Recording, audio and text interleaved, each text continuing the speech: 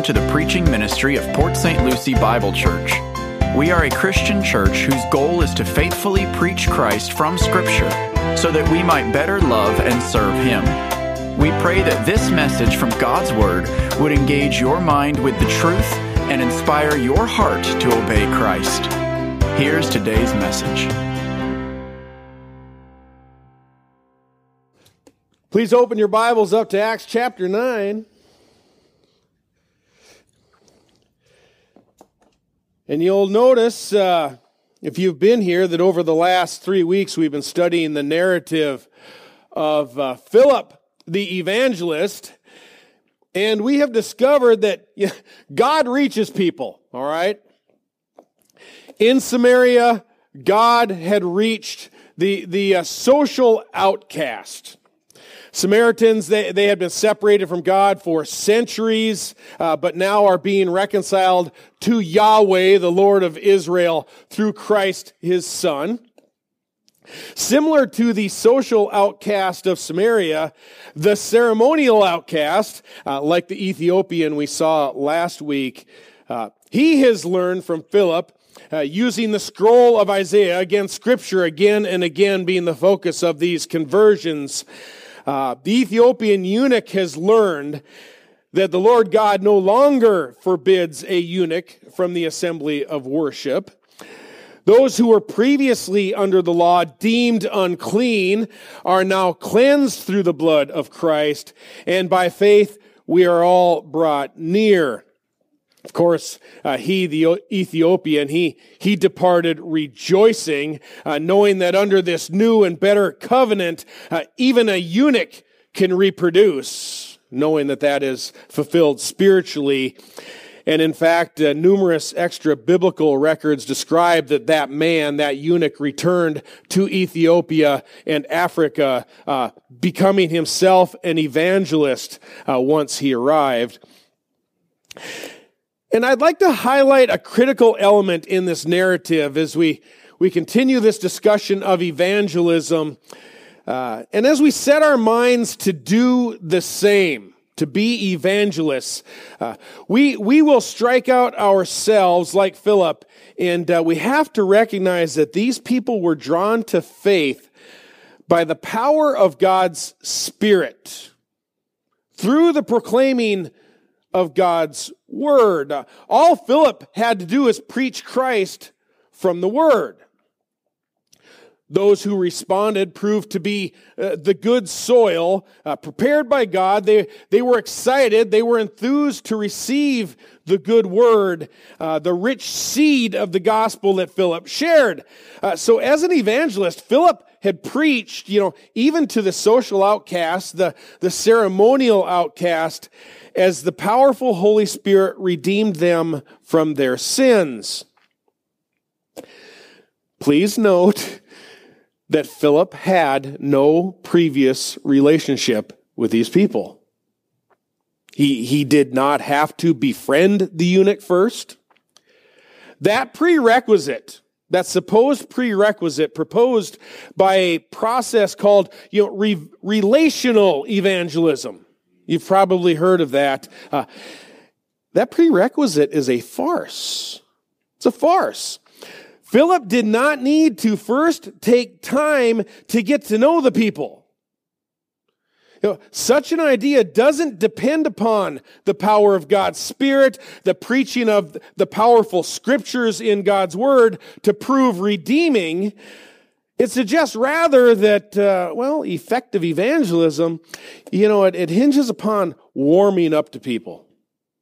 Warming up to them so that they'll warm up to you. Given a period of time, it is proposed, bridging common interests like golfing or fishing, and finally, we're really getting together, becoming friends, that through these common interests, the gospel will be bridged. That idea of having to have that is simply wrong. There's nothing wrong with nurturing relationships, all right? Don't want to be misunderstood, but the Holy Spirit does not sit by idly, nor is spiritual regeneration in any way contingent upon first forming a relationship. The gospel, folks, is the power of God unto salvation. It's not the power of cultivated relationships, and the gospel is never to be reduced to merely a social construct. It is a supernatural work, a spiritual rebirth by God's Spirit through the sovereign hand of God. Another thing that we need to recognize is neither does evangelism hinge upon first meeting the person's felt need. That is a second fallacy that proposes, unless you have first fed them or clothed them or maybe given them a gift card somewhere, some other lure to reel them in, until you've done that, their heart just can't warm to the gospel. We need to have some material lure of some kind to prime the pump so that the Spirit of God can work. And that idea, likewise, it's man's invention. Proposes that a response to the gospel, it's a result of a good social preparation, a social conditioning, rather than a supernatural regeneration. We never see Philip, nor the apostles, nor anyone else in the New Testament needing to pay somebody off first in order that they might be redeemed in Christ. You don't have to buy somebody a hamburger first or pay their electric bill first or anything else so that they can be warmed to the gospel and open. The work of Philip should reassure us that evangelism is not an exchange of goods. It's not commerce, but an exchange of the truth. The truth is what we must share. Folks, this really should be an encouragement to us as we pursue evangelism.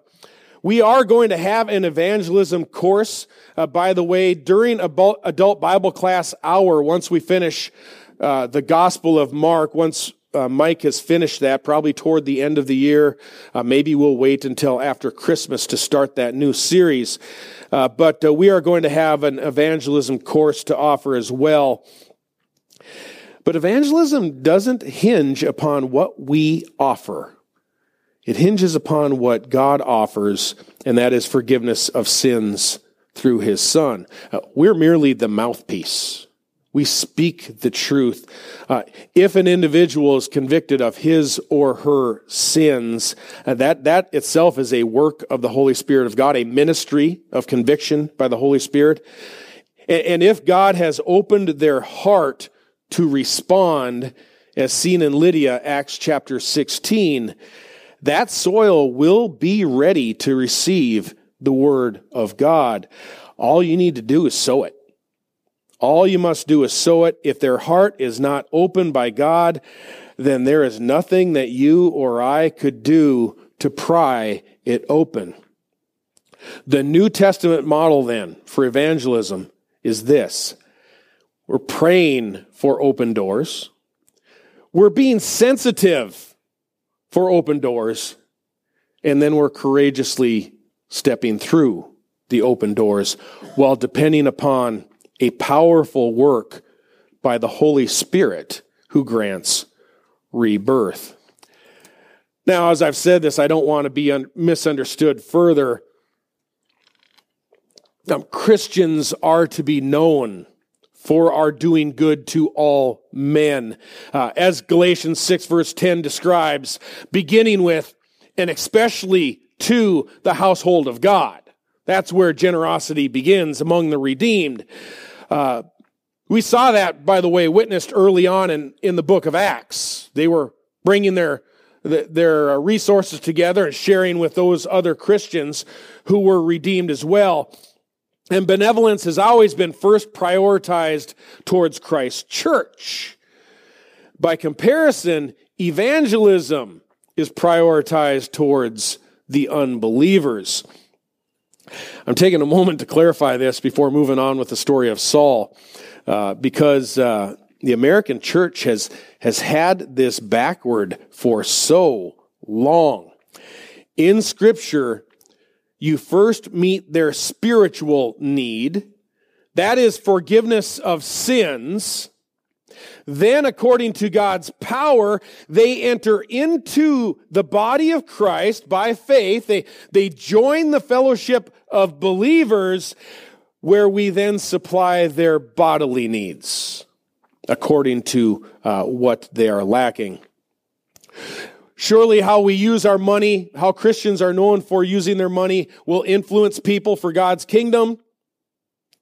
We are told, Matthew 5, verse 16, to let our light shine before men.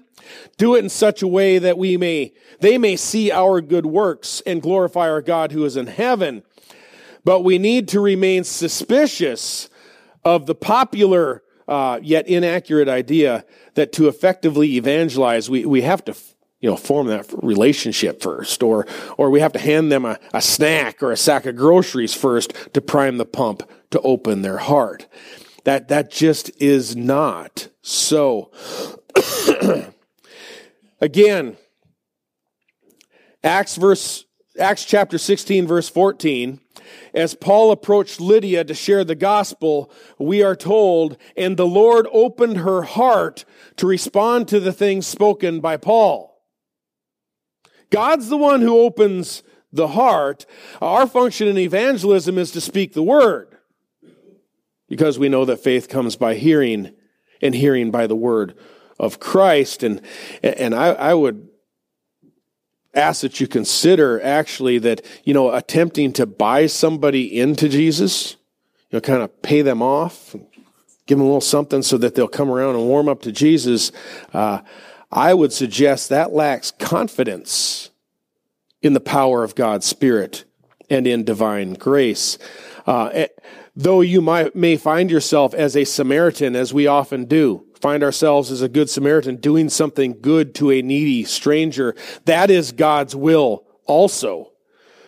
It is not a prerequisite to God opening their heart. This will be probably the most socially awkward or maybe offensive thing that you've heard in a really long time. But due to the lack of confidence in the redeeming word of God, the power of the gospel, I'm going to go ahead and share it.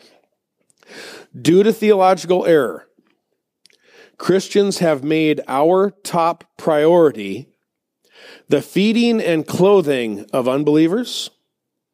Millions, even billions spent in hopes that it will cause spiritually dead pagans to eventually warm up to us and like us, instead of using those same funds, millions and billions, to support missionaries and evangelists who will preach to those unbelievers, trusting that God will open the heart. That's what we're to do. The tradition, the denomination that I grew up in, quite honestly, they have completely gone all in for being nice to people, and they refuse to share the gospel. We're just going to be really, really nice as their theology.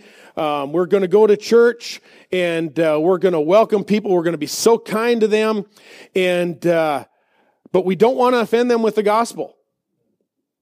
But they'll eventually warm up to us, and they'll start to like Christians, and then they'll want to be just like us.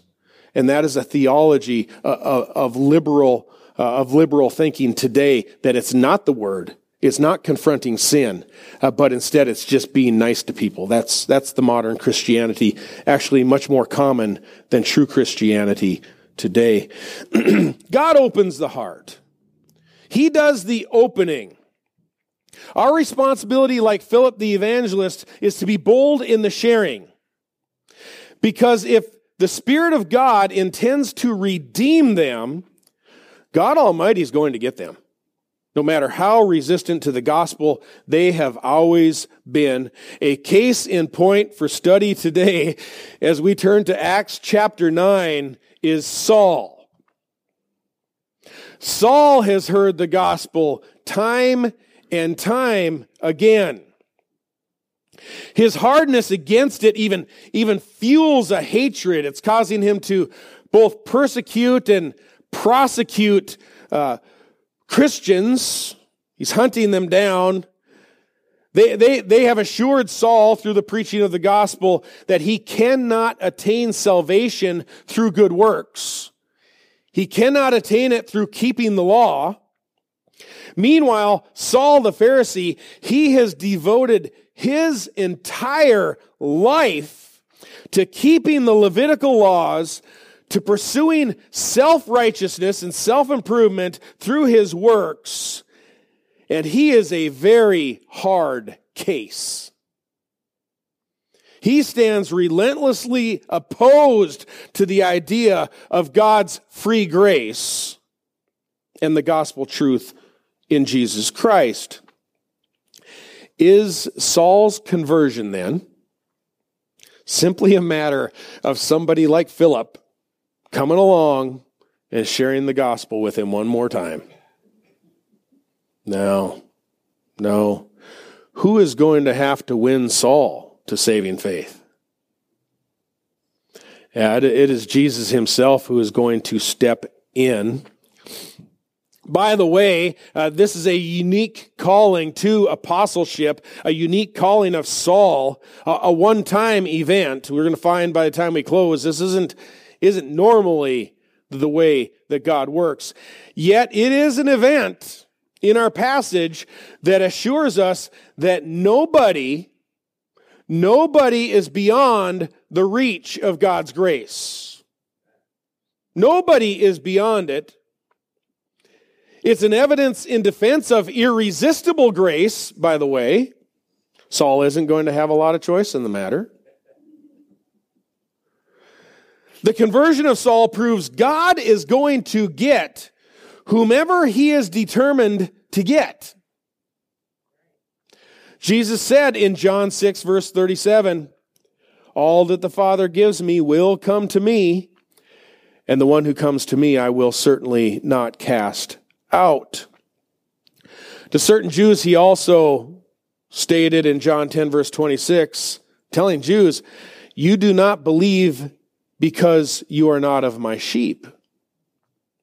My sheep hear my voice," says Jesus, "and I know them, and they follow me, and I give eternal life to them, and they will never perish, and no one will snatch them out of my hand." Saul has proven himself to be a really reluctant sheep. Really bad. Sorry, I had to. But he is going to hear the shepherd's voice loud and clear today. And you'll notice as we now read verses 1 through 19, Saul clearly understands the claims that have been made by Christianity.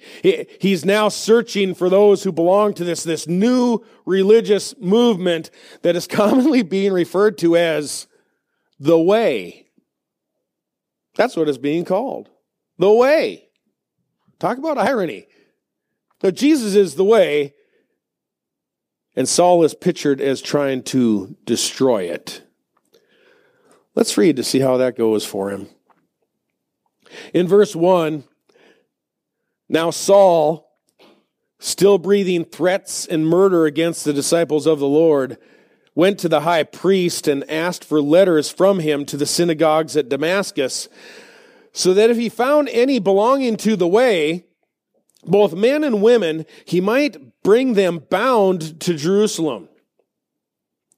As he was finished traveling, it happened that he was approaching Damascus, and suddenly a light from heaven flashed around him.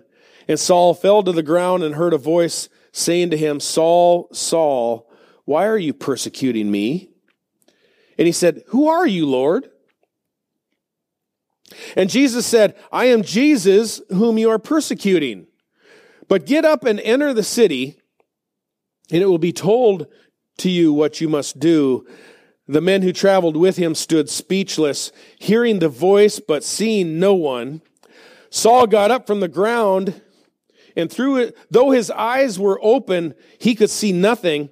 And leading him by the hand, they brought him into Damascus, and he was 3 days without sight, and neither ate nor drank. Yeah, I would have kind of lost my appetite as well. Verse 10, excuse me. Now there was a disciple at Damascus named Ananias, and the Lord said to Ananias in a vision, Ananias. And he said, Here I am, Lord. And the Lord said to him, Get up and go to the street called Straight, and inquire at the house of Judas for a man from Tarsus named Saul, for he is praying, and he has seen in a vision a man named Ananias come in and lay his hands on him so that he might regain his sight. But Ananias answered, Lord, I have heard from many about this man, how much harm he did to your saints at Jerusalem, and here he has the authority from the chief priests to bind all who call on your name. But the Lord said to him, Go, for he is a chosen instrument of mine to bear my name before the Gentiles and kings and the sons of Israel. For I will show him how much he must suffer for my name's sake. So Ananias departed and entered the house, and after laying hands on him, said, Brother Saul, the Lord Jesus, who has appeared to you on the road by which you were coming, has sent me so that you may regain your sight and be filled with the Holy Spirit. And immediately there fell from his eyes something like scales, and he regained his sight, and he got up and was baptized, and he took food and was strengthened. So, if we want to divide this passage into two portions, we seem to have our Lord's confrontation with Saul. That's verses 1 through 9. And then 3 days later, Christ's commissioning of Saul. That's verses 10 through 19. And we only have time left today to deal with to deal with Christ's confrontation of Saul. It is truly extraordinary. If any one of us here may have ourselves encountered Saul, we might have handled him a little bit differently. A typical Christian is quite protective of Christ's church. I know most pastors and shepherds, if we were granted the power and the authority, we'd probably just vaporize him. Just get it out of the way, take care of him. Because we know Saul is no good, right? No good at all. And in doing so, we might even find ourselves feeling quite justified because we, like Ananias, we know the history of Saul. Just a very bad man. By his own admission, Saul even will later, who he becomes known as Paul, Saul will later reveal while writing our earlier scripture reading, when he later writes 1 Timothy, he's going to reveal that he had previously been a blasphemer and a persecutor and a violent aggressor. In fact, he even refers to himself as the chief of all sinners.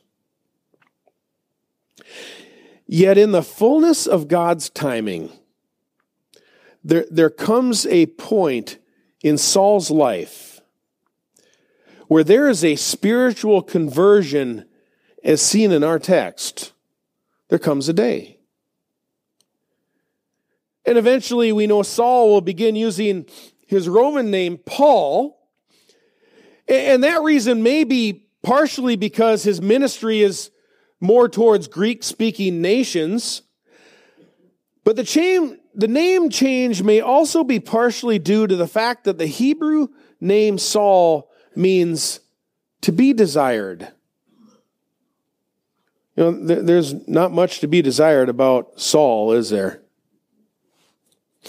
By comparison, the Greek name, Paul, it means little or small. I imagine in light of God's abundant grace, Paul kind of preferred that name. I don't know. My last name is Paul, so I guess you could start calling me Little John. Boy, am I glad my classmates back in high school didn't know the Greek meaning of Paul.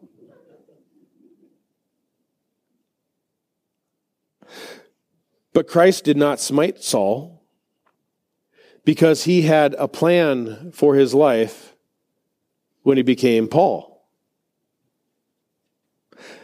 By contrast, you and I do not possess divine knowledge. We don't have omniscience. We don't know everything. We're rarely as patient with people. Wisely, God does not delegate to us the authority to take the life of a theological adversary like Saul. If God so wills, they might take ours. That would win us a martyr's crown. But if we take theirs rather than martyrs, these become murders. And we know 1 John 3:15 that no murderer has eternal life abiding in him. Therefore, that prospect of, sneaking up behind Saul never enters the mind of Ananias nor of any of the apostles. We're not delegated with our Lord's authority to take divine vengeance into our own hands. The law is very clear on this in Deuteronomy, and it's repeated in Romans and Hebrews. Vengeance is mine, I will repay, says the Lord. So like Christ, Christians are instructed to endure persecution. Now, I'm not here talking about succumbing to a random act of violence in a dark alley.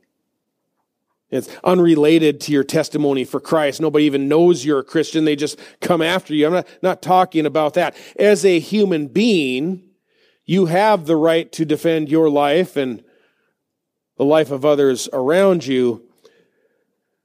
But persecution for the Christian faith is different. We're free to flee, but we're never to strike back against religious adversaries, the likes of Saul. Why not? We don't know if God might have something else going on with Saul. You might recall the movie, I hope you can anyhow, titled End of the Spear. That portrayed how 5 Christian missionaries is back in the 1950s, including a couple men, Jim Elliot and Nate Saint.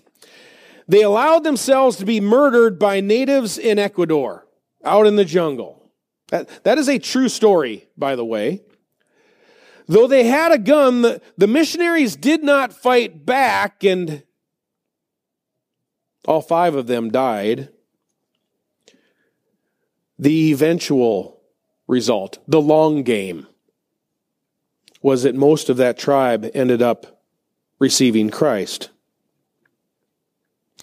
Decades later, the son of Nate Saint told the man who had murdered his dad, "You didn't take my dad's life. He gave it." As did all of the apostles for the testimony of Christ and for the advancement of the gospel. It's probably worth noting in our day, when there is so much preaching of God, guns, and freedom, how there is no crack team of assassins here dispatched by the 12 apostles. They weren't going to take out Saul, who unbeknownst to them at the time was going to become apostle number 13. This conversion of Saul, Acts chapter 9, it is the quintessential example of how you just never know. Who will be the next conversion by the Holy Spirit of God? So this example by our Lord, it it just puts on display this perfect patience of Christ. Personally, if I were in the early church, alive at this time, I would have quickly concluded, for Saul, there's no chance. No chance. God doesn't want him. God would never want any man like that. Saul has proven himself impossible to reach. Impossible. And Jesus here proves everyone holding that mindset that we are wrong. There exists no person who cannot be reached. So we are to exercise the perfect patience as does our Lord. In verses 1 and 2, Saul, we read, was still breathing threats and murder against the disciples of the Lord. He even went to the high priest. He asked for letters from him to the synagogues in Damascus, so that if he found any who were belonging to the way, both men and women, he might bring them bound to Jerusalem. Think how awful. Dragging both men and women bound to prison.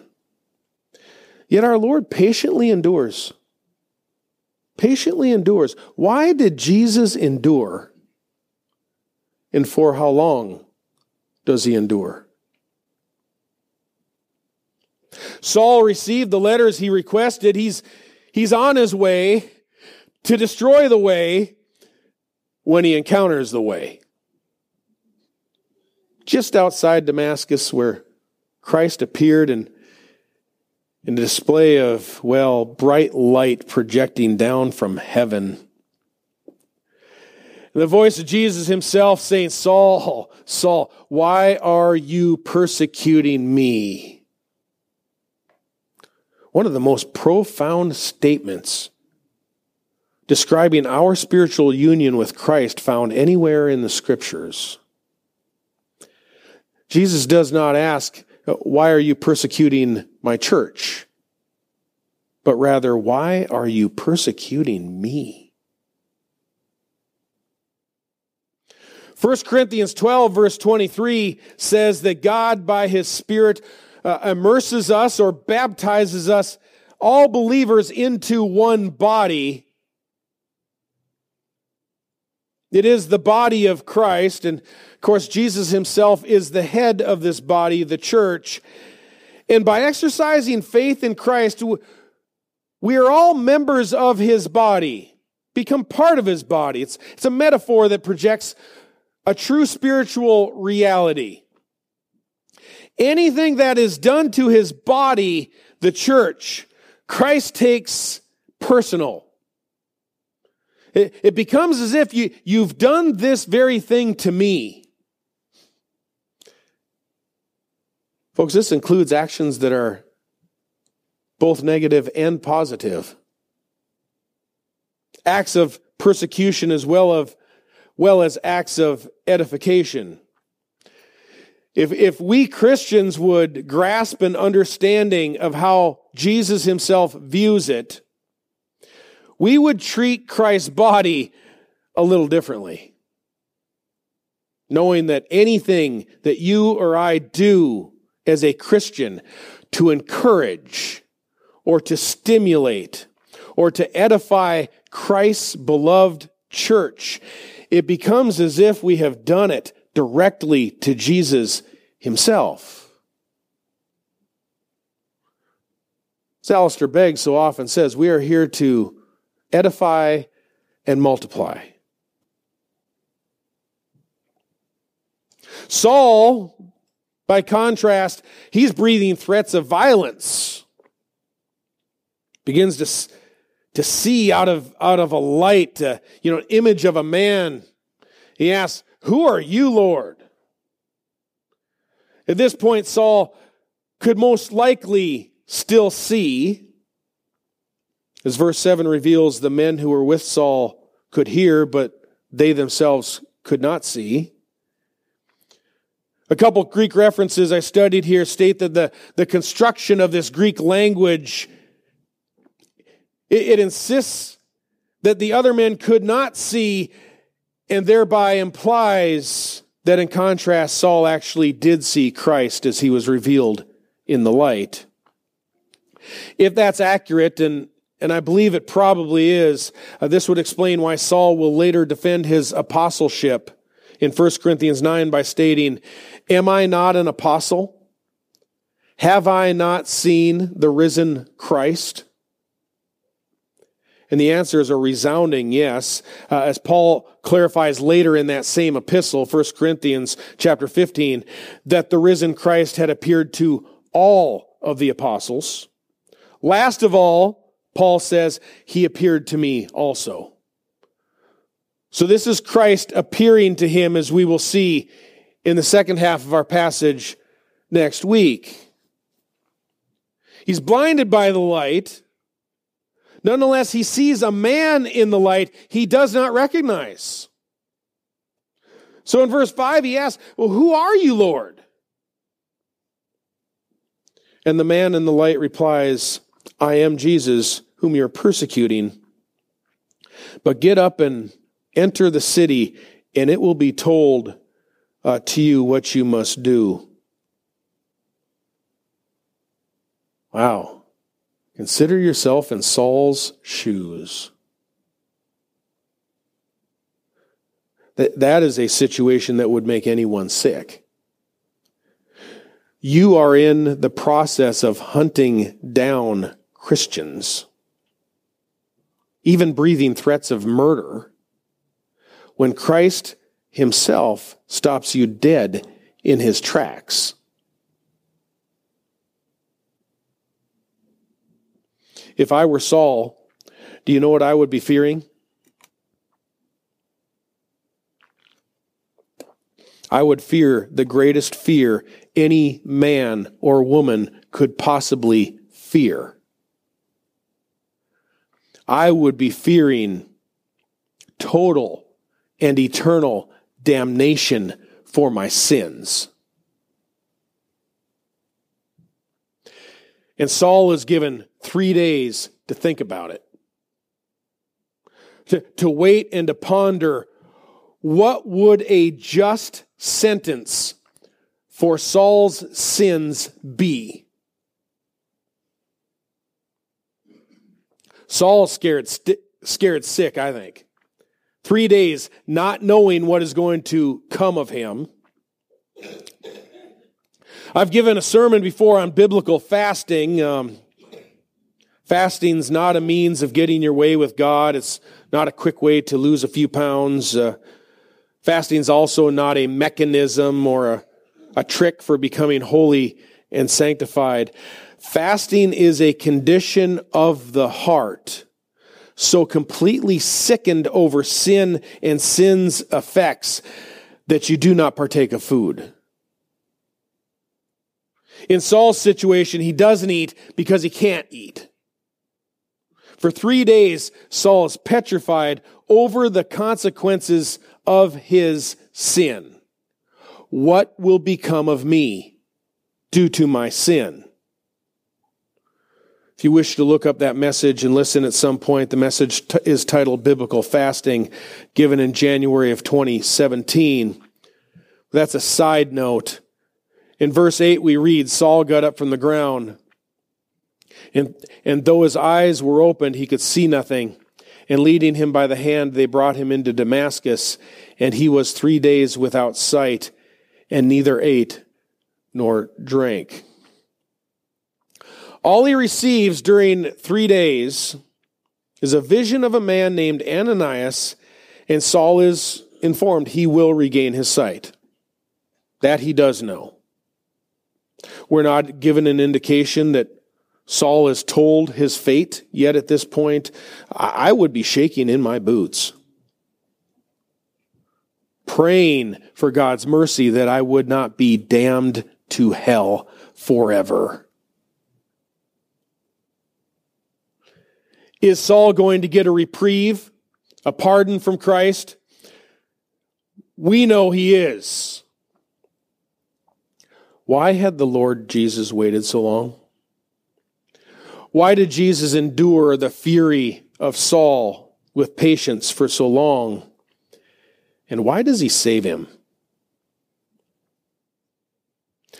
1 Timothy 1:14 tells us why. The pardon of Saul came to prove, quote, that the grace of our Lord was more than abundant. With the faith and love which are found in Christ Jesus, it is a trustworthy statement deserving full acceptance that Christ Jesus came into the world to save sinners, among whom I am foremost of all. Yet for this reason I found mercy, writes Paul, so that in me as the foremost, as the chief of all sinners, Jesus Christ might demonstrate his perfect patience as an example for those who would believe in him for eternal life.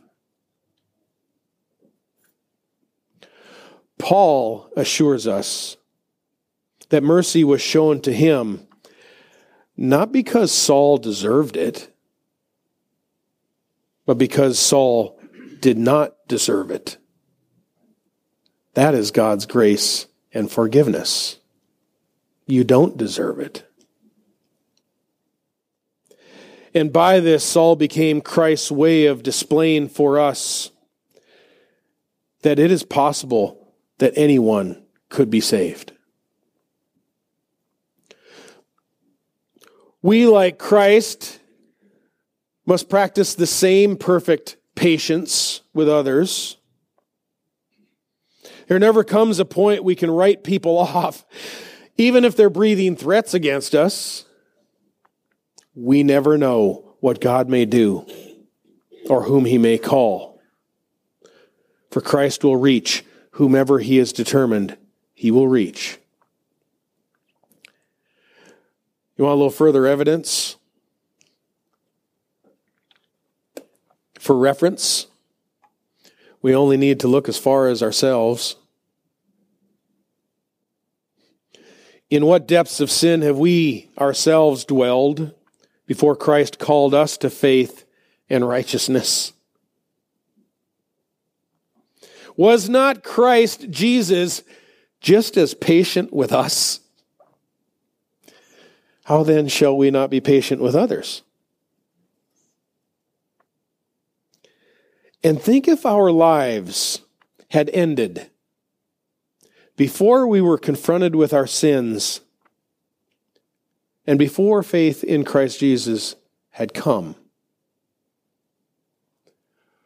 What would our just punishment be? Boy, that is a fearsome thought to behold. Is Christ not still being perfectly patient with others as he has been already to us? I would suspect that there are men and women much like Saul who are passing us by on the road every day. Christ is not going to confront them as we have seen in our example today. This is a one-time intervention by Christ upon Saul to call him as an apostle. It's one of the requirements of being an apostle is to have seen the risen Christ. This had to happen for Saul. But Jesus doesn't reveal himself in this same way day by day. Instead, Jesus sends us day by day. And years later, this same man, Paul, will inform us in Romans chapter 10 that they won't believe on the name without having first heard. They won't hear without a preacher. And how will they preach unless they are sent? Oh, how beautiful are the feet that bring the good news of good things. Where must our emphasis be?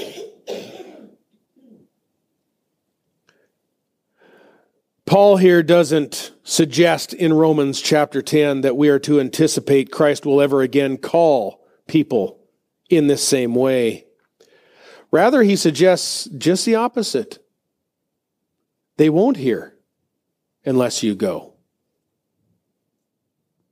And Jesus sends people to preach the good news. And this is exactly what we will see, including the commissioning of Saul in our passage next week. Going forward from there, the second half of this passage next week, going forward from there, we are going to see a Saul who immediately begins preaching the gospel. God is out ahead. He is tilling the soil, getting it ready for the seed of the word. There are people passing us by every day who are deathly afraid of what they are going to face when they die. They are. Our job is to tell them that Christ has been patient and that he has been waiting long enough. Let's pray.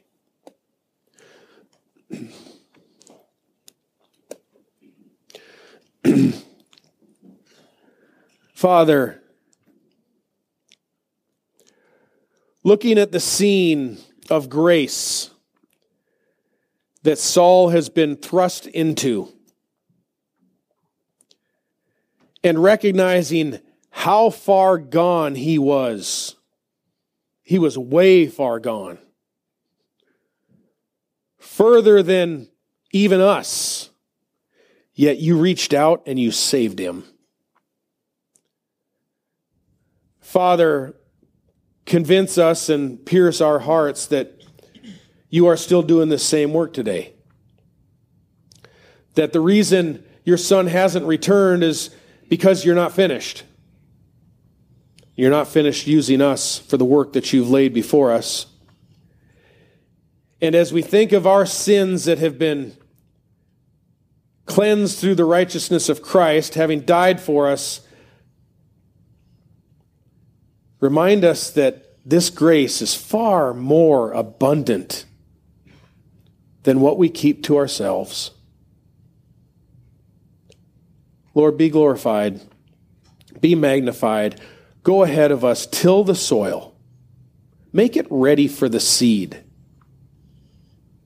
And give us the compassion to speak to a world that is dying.